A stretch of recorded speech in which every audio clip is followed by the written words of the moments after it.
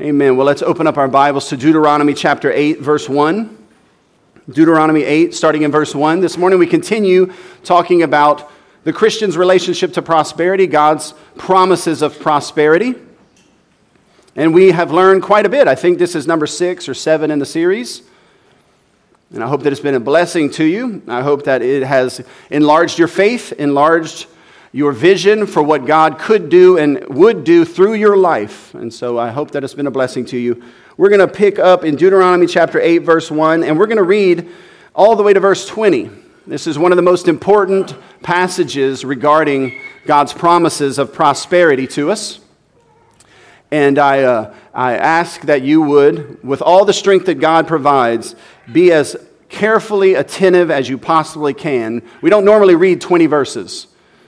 And so do your best to pay attention carefully to each verse. Let's begin reading in verse 1.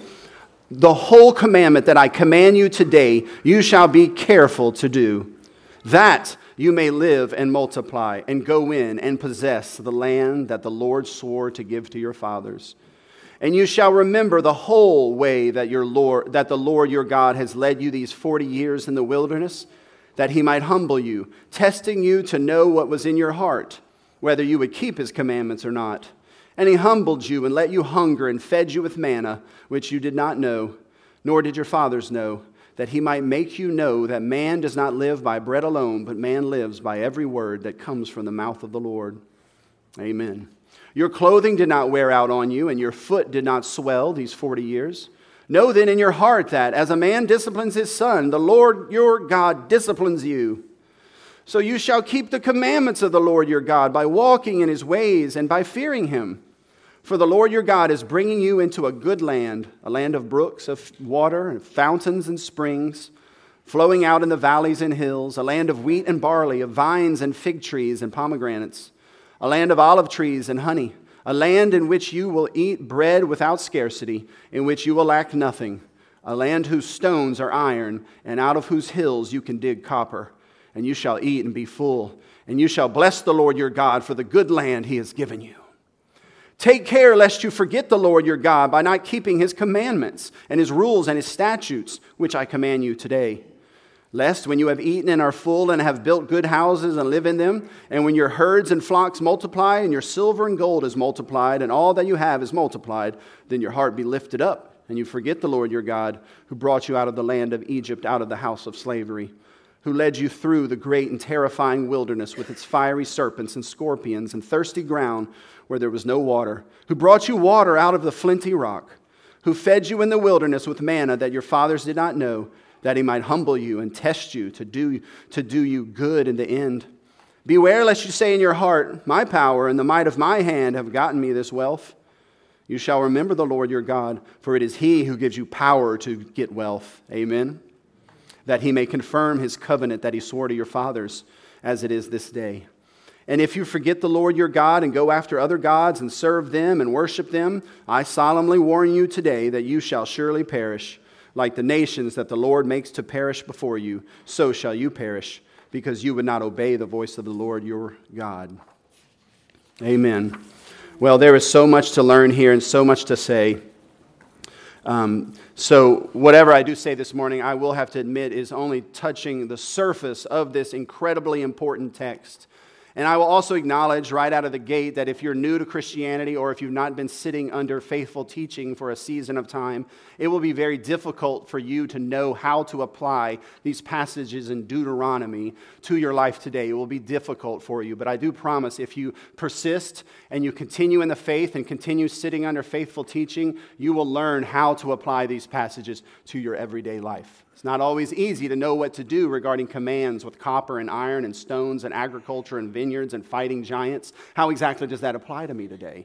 It does apply to you, and there is a way that you can understand this, but if you're a little confused, don't feel bad. We've all been there. Amen? But with that said, I do want to say this is one of the most important prosperity passages in the Bible, especially in the book of Deuteronomy.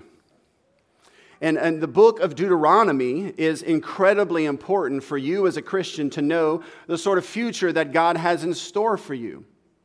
A future of blessings He has a wonderful plan for your life, and don't let anyone ever tell you otherwise. That doesn't mean that it's going to be squeaky clean or a bed of roses. There's going to be suffering and affliction and persecution as he promised you, but it will be a wonderful life. Don't let anyone tell you otherwise. I've got just a list here of a few blessings and blessings of prosperity that the book of Deuteronomy offers to us. And I'm just going to run them off real quick here.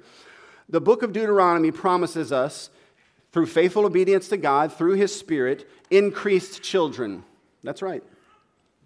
What a blessing. The Lord has been good to us. Amen?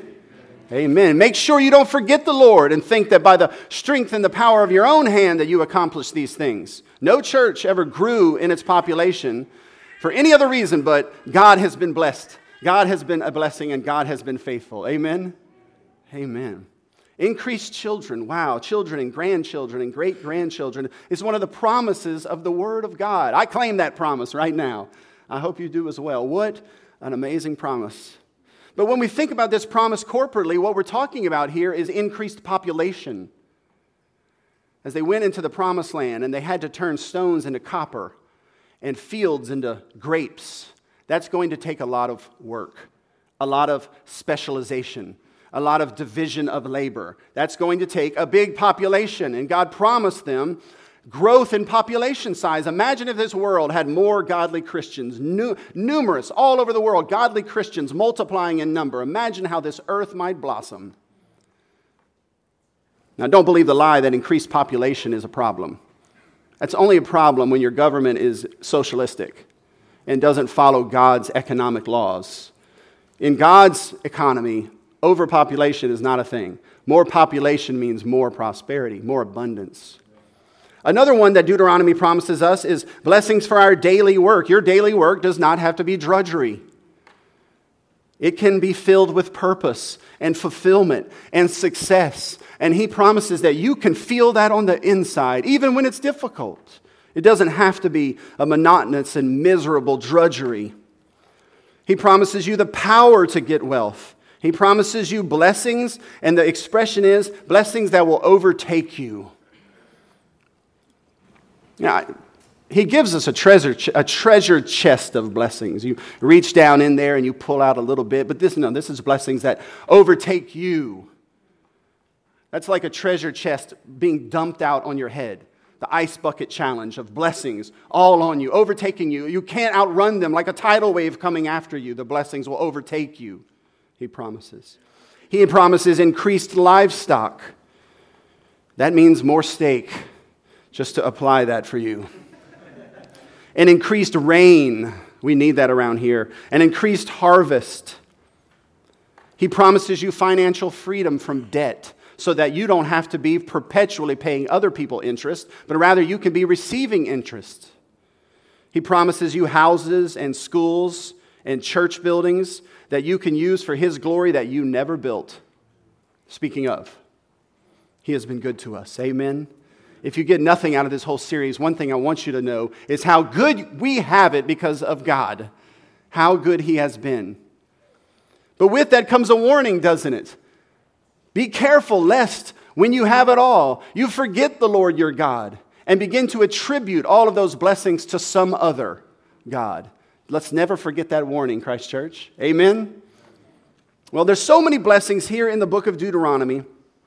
But I wanted you to see this morning 3, maybe 4, we'll see how much time we have, prerequisites to blessing. Conditions. You see, because these blessings aren't talking about justification. Justification is by grace through faith. Amen? Salvation is not of you. It is not of man. Salvation is of the Lord. Period. Make sense? What did Jonah say? Jonah said when he was in the belly of the whale, in absolute darkness, with total inability to accomplish anything, he said, salvation is of the Lord. And our spiritual condition is just as dead and swallowed up as Jonah until the Lord gives us the Spirit of God, opens up our eyes, gives us life. Amen? That's all grace. That's all grace. But he's not creating little automatons, little robots. He created you anew, caused you to be born from anew, but now you are a son or a daughter in the kingdom of heaven, and He longs to be a joint heir with you, to rule and reign with you. He wants to grow you up as someone who is mature and can come alongside and work in the kingdom. Amen? What that basically means is that you have to fulfill some prerequisites. You have to participate with grace.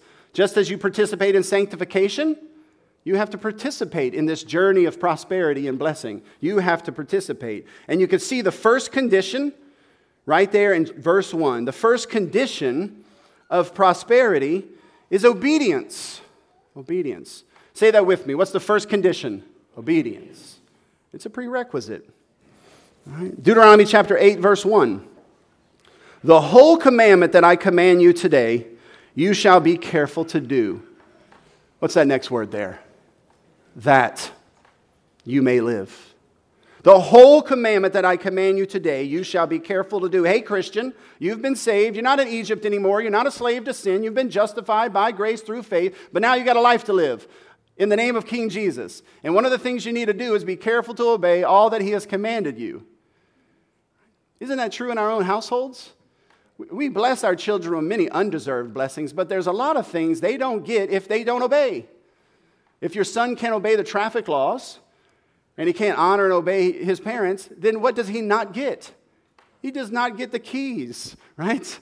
There are some conditions, some prerequisites to continued prosperity and blessing. The whole commandment that I command you today, you shall be careful to do, that you may live and multiply and go in and possess the land the Lord swore to give to your fathers.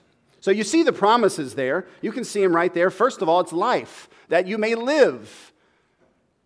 Now that does include long life. Long life is one of the covenantal promises that we read about in Scripture time and time again, which is why nations where Christianity has come have longer life expectancies. That's the primary reason. And that's why we can expect in the United States to have lower life expectancies as we turn from the Lord and as we continue to apostatize and not do justice in this land. Amen? But it's not just existence. It's not just length of life that's promised here. It's life, and life abundant. It's life characterized by wine and by bread and by victory over giants, by parties and happiness and children all around the dinner table like shoots from an olive branch. It's life. That is one of the promises of God. And notice the other one there, multiplication. I already spoke on that, but that's increased division of labor, increased specialization, increased population, increased dominion. Right? We need a lot of people doing a lot of things and doing their various specializations and gifts in this church and in this community if we're going to enjoy all that the earth has to provide. Notice also as well that they will be given the land to possess. See, it's one thing to own the land, but it's another thing to possess it. Right? They had already been given the land. The land was theirs. The Bible says the wealth is taken from the wicked and given to the righteous. The wealth of the wicked is stored up for the righteous, says Solomon.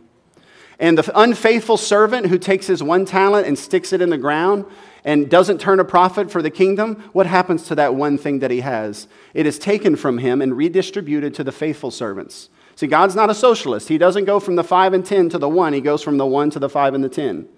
That may not make sense to us, but that is the economy of God's kingdom. That those who do not have, those who have, I should say, what they do have is taken from them and redistributed to the faithful.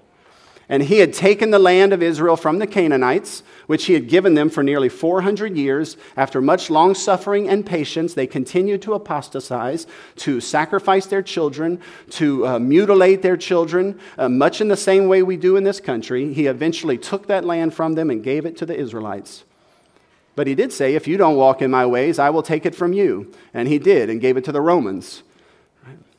We can expect that here in our own nation as well. Honestly, we can own the title deed, but you will not possess that land if you do not follow the conditions of prosperity in the Scriptures. Look at the conditions, if you would.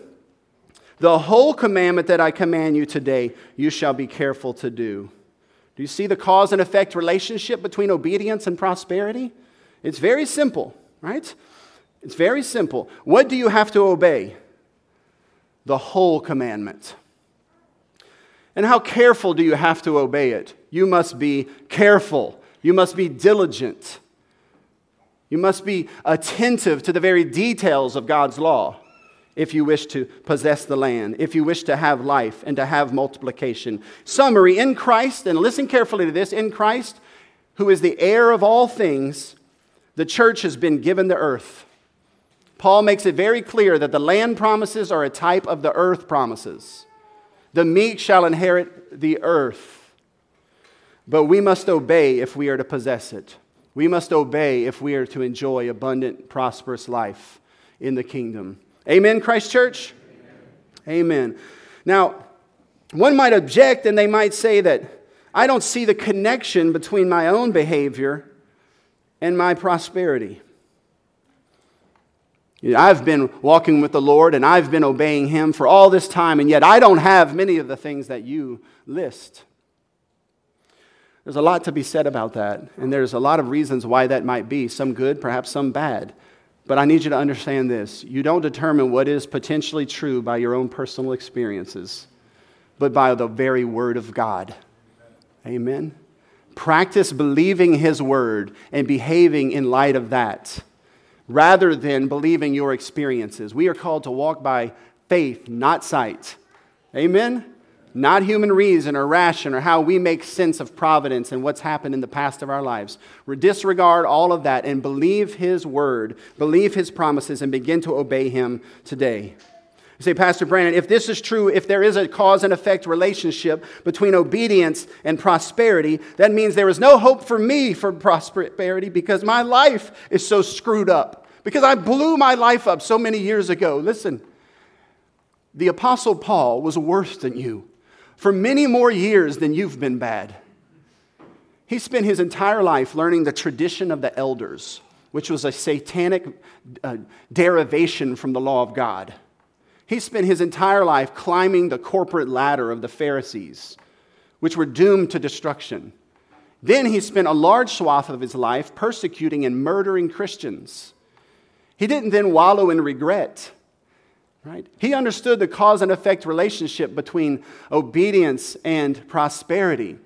And he understood that he threw away a lot of his life. And all of those things he worked for, what did he say? I consider them dung, a pile of garbage. But that didn't keep him wallowing in the past. That didn't keep him from activity. What does he say in Philippians chapter 3, verse 13? Brothers, I do not consider that I have made it on my own, but one thing I do. This is what he did, forgetting what lies behind and straining forward to what lies ahead. Don't let the promises of prosperity and the obvious connection that they have with your obedience discourage you. Today can be the day where you begin to repent and to believe. Today could be a new day. His mercies are new every morning, and you have no idea how much He could multiply even the most meager of efforts starting today. And I'm going to show you a guy later in Scripture that was 85 years old when he got down to business and began to follow the Lord, or continued to follow the Lord. And yet, even then, the Lord blessed him and prospered him. It's never too late to begin to believe the promises of God and to obey Him in all of life. Amen? Amen. The second condition we're going to today is maturity. The first was obedience. There's a cause and effect relationship between obedience and prosperity. There's a cause and effect relationship between maturity and prosperity. All right, Deuteronomy chapter 8, verse 2. And you shall remember the whole way that the Lord your God has led you these 40 years in the wilderness, that He might humble you. What's that next word there? You see that? Testing you to know what was in your heart, whether you would keep His commandments or not. You see, He gave them manna from the heavens. That's prosperity, right? Bread falling on your head. He gave them water from the rock. He gave them clothing and shoes that never wore out. But it was all a test. You see, God cares more about your maturity than your prosperity. Never forget that whatever He's dumping on your head, whatever blessings are overtaking you, they're always a test. They're always a test. Will you leverage it for the kingdom, or will you begin to trust in riches? Right? Will you continue to seek first the kingdom of God in order that all these things might be added unto you? Or will you then be confused and deceived by the deceitfulness of riches and go off to, keep score in life another way? Whatever God gives you, whether it be children or education or community or friendships or social ties or time or energy or power or money, it is always about your maturity. At least in part. He cares about your maturity. God is more concerned with your maturity than your prosperity. And why? Because his aim is to conform you into the image of Christ. Right? His aim is to conform you into the image of Christ. And so if there's anything that is going to get in the way of that, you can rest assured he will take it from you. Amen, Christ Church? They say that God will never give you anything you can't handle. And there's a little debate about whether or not that's true. And it doesn't mean that God's going to only give you suffering that you can handle by yourself without him. Obviously not. But what it does mean is when it comes to prosperity, God will never give you more than you can handle because he's a good, loving father. Would you do that to your own children? Of course not. Right? How many times has winning the lottery destroyed people's lives? Because they couldn't handle it. And God will not give you anything you can't handle. So don't ever forget, it's about your maturity. It's not just about your comfort, right? It's not just about how well you sleep at night. It's about conforming you to the image of Christ. Amen? Amen. Condition number 3, dominion. There is a direct cause and effect relationship between your dominion taking, your labors, your efforts for the kingdom, and prosperity. You're the faithless servant who refused to exercise dominion over that one talent and turn it into the money changers that he might get a profit back for the kingdom. He refused to exercise dominion over that one talent. He buried it in the ground, and it was taken from him. There is a cause and effect relationship between whether or not you're going to use the resources that he's given you for the kingdom and build upon them, and whether he's going to keep giving you more. Look at Deuteronomy chapter 8, verse 7. Look at verse 7. For the Lord your God is bringing you into a good land, a land of brooks of water, of fountains and springs, flowing out in the valleys and hills. Now, does that mean that they could sit down on their couch and turn on their television, and that God had already invented some irrigation system that funneled the water right into their mouths? No. There was a lot of brooks and a lot of streams. And if you know anything about that, that means there's a lot of potential. But the streams have to be cared for. They have to be protected. They have to be dredged. Irrigation canals have to be dug so that they can fan the water out into the various fields. This implied a lot of potential, but it also implied a lot of work that had to be done. Look at verse 8. A land of wheat and barley, of vines and fig trees and pomegranates, a land of olive trees and honey. God doesn't take the olive oil and paste it on bread for you, a nice loaf of barley, and throw it into your mouth. Right? This all means you have got to work. There's a lot of work implied here. We read the prosperity. We see the wheat, the barley. We see the wine. We see the vines. We see the fig trees and pomegranates. Think of all that. Those are fig Newtons, right? That's delicious wine. That's honey and, what do they call that bread that you make at home, all you ladies?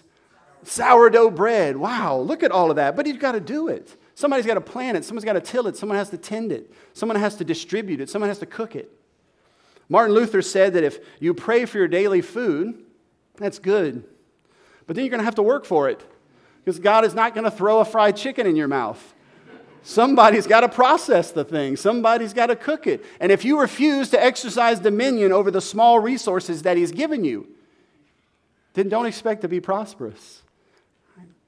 You see, the children of Israel in the wilderness, the church, so to speak, they were in their infantile stage. Their infantile, immature stage. They were children. And so, like all children, they were put on welfare. There's nothing wrong with being on welfare when you're a child. The problem is that if you continue to be on welfare after you shouldn't be a child, it keeps you a child. Right? That's the problem with it. But all of our children are on welfare. Right? They are given free food. And if they're really young, you literally fly it into their mouth with the airplane noises and everything. Right? You are like God, raining manna on your children and giving them water. They don't know where it even comes from. They have no idea, no earthly conception. When their shoes wear out, they get new shoes. Shoes that never wear out, right? That is a correlation in Scripture. Your children are being cared for the way the church in its infantile stage was cared for, right? But when they took a foot into the promised land, the land of potential, the manna stopped, completely stopped, right? You see, with manna, you don't have to plan. It's going to be there the next day. You don't have to save. You can't even save.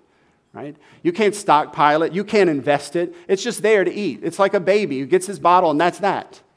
But when they stepped into the promised land, it was time to participate with God in kingdom building. It was time to get to work. They were going to have to plant and sow and dig. They were not going to be able to remain in their infantile stage. And if they did remain immature, they would not prosper. But if they exercised dominion in obedience to his law, that was our first condition, with increasing maturity, that's the second condition, they could expect increased population and increased prosperity. Amen, Christ Church?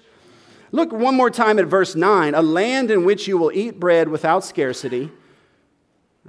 No scarcity. No scarcity. You see, gold is scarce. That's why it's valuable. You don't want bread to be scarce. There would be no scarcity when it comes to bread, but that would only be if they would exercise dominion, if they would participate in this kingdom building, in which you will lack nothing, a land whose stones are iron. Now, you imagine this in your own mind. We're in verse 9 here. Were the stones that they looked out and saw actually stones of iron? Were they just iron blocks out there? Iron ore. Oh, there's a steel building out there. No, it's just rocks. It's just rocks. And out of whose hills you can dig copper. It wasn't copper AC lines laying around. They had to turn those stones through mining operations into copper, and then into pots, and then into swords and shields. They were the ones who would have to do that because sanctification is a participatory event. Amen, Christ Church? Caleb is a great example. It's Joshua chapter 14, verse 11. And if you're not familiar with this story, I'd encourage you to read it. Caleb was 40 years old when he looked out over the promised land with faith and saw the giants, but said, let's do this. God's on our side. He was 40 years old. 45 years later, after the land had been distributed, Caleb is 85 years old.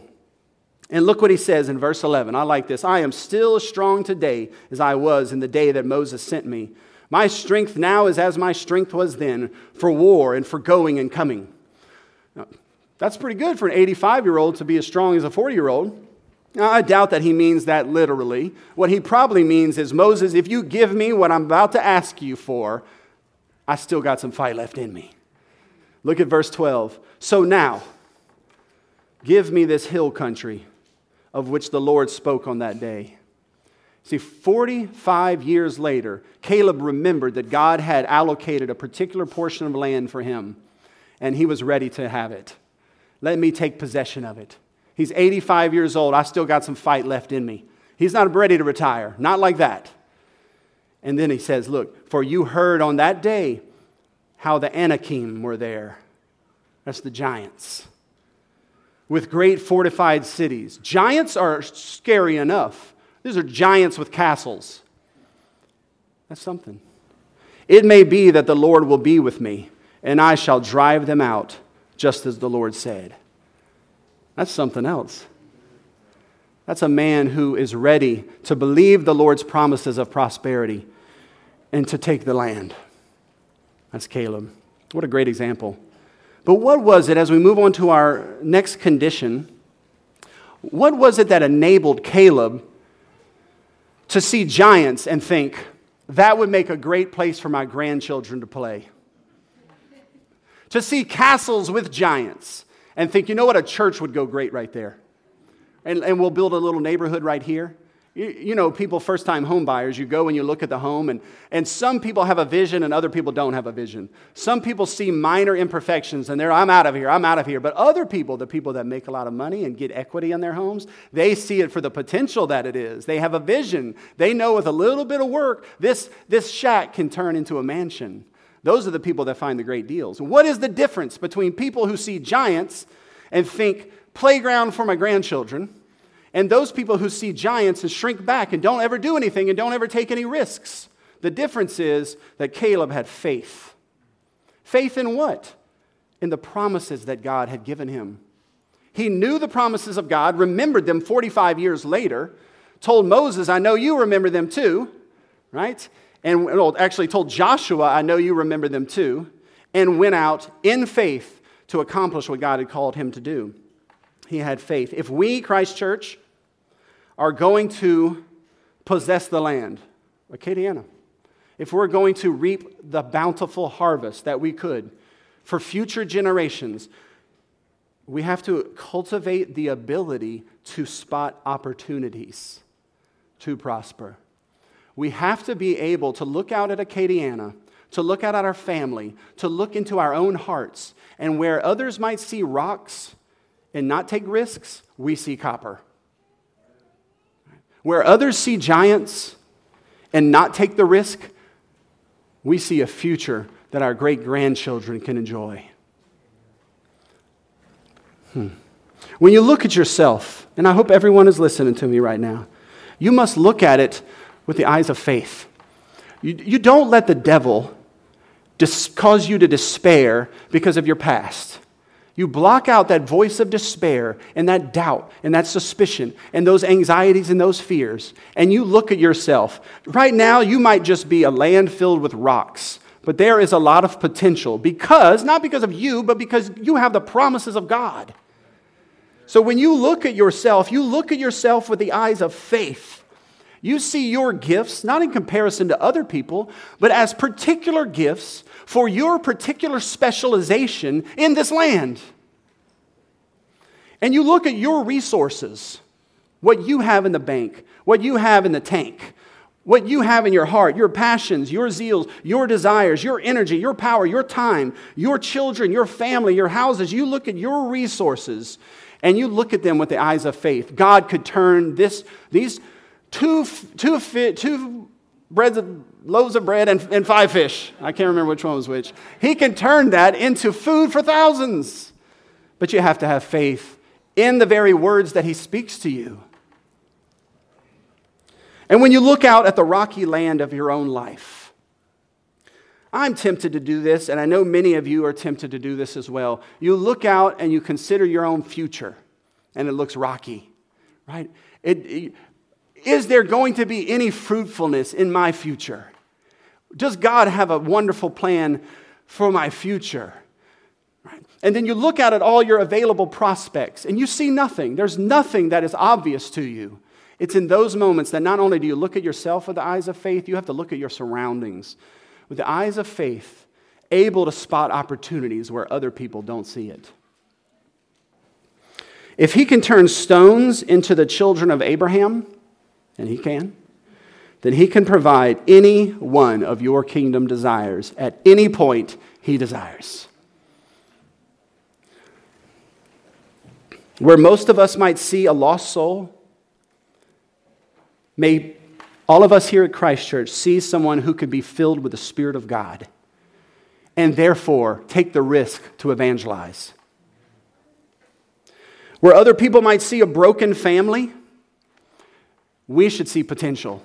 We should see a family that could be engaged in kingdom work and much fruitfulness. Where others might see a family tree that will go on in deadness forever, we look at that and we see a family tree that could blossom like the rod of Aaron.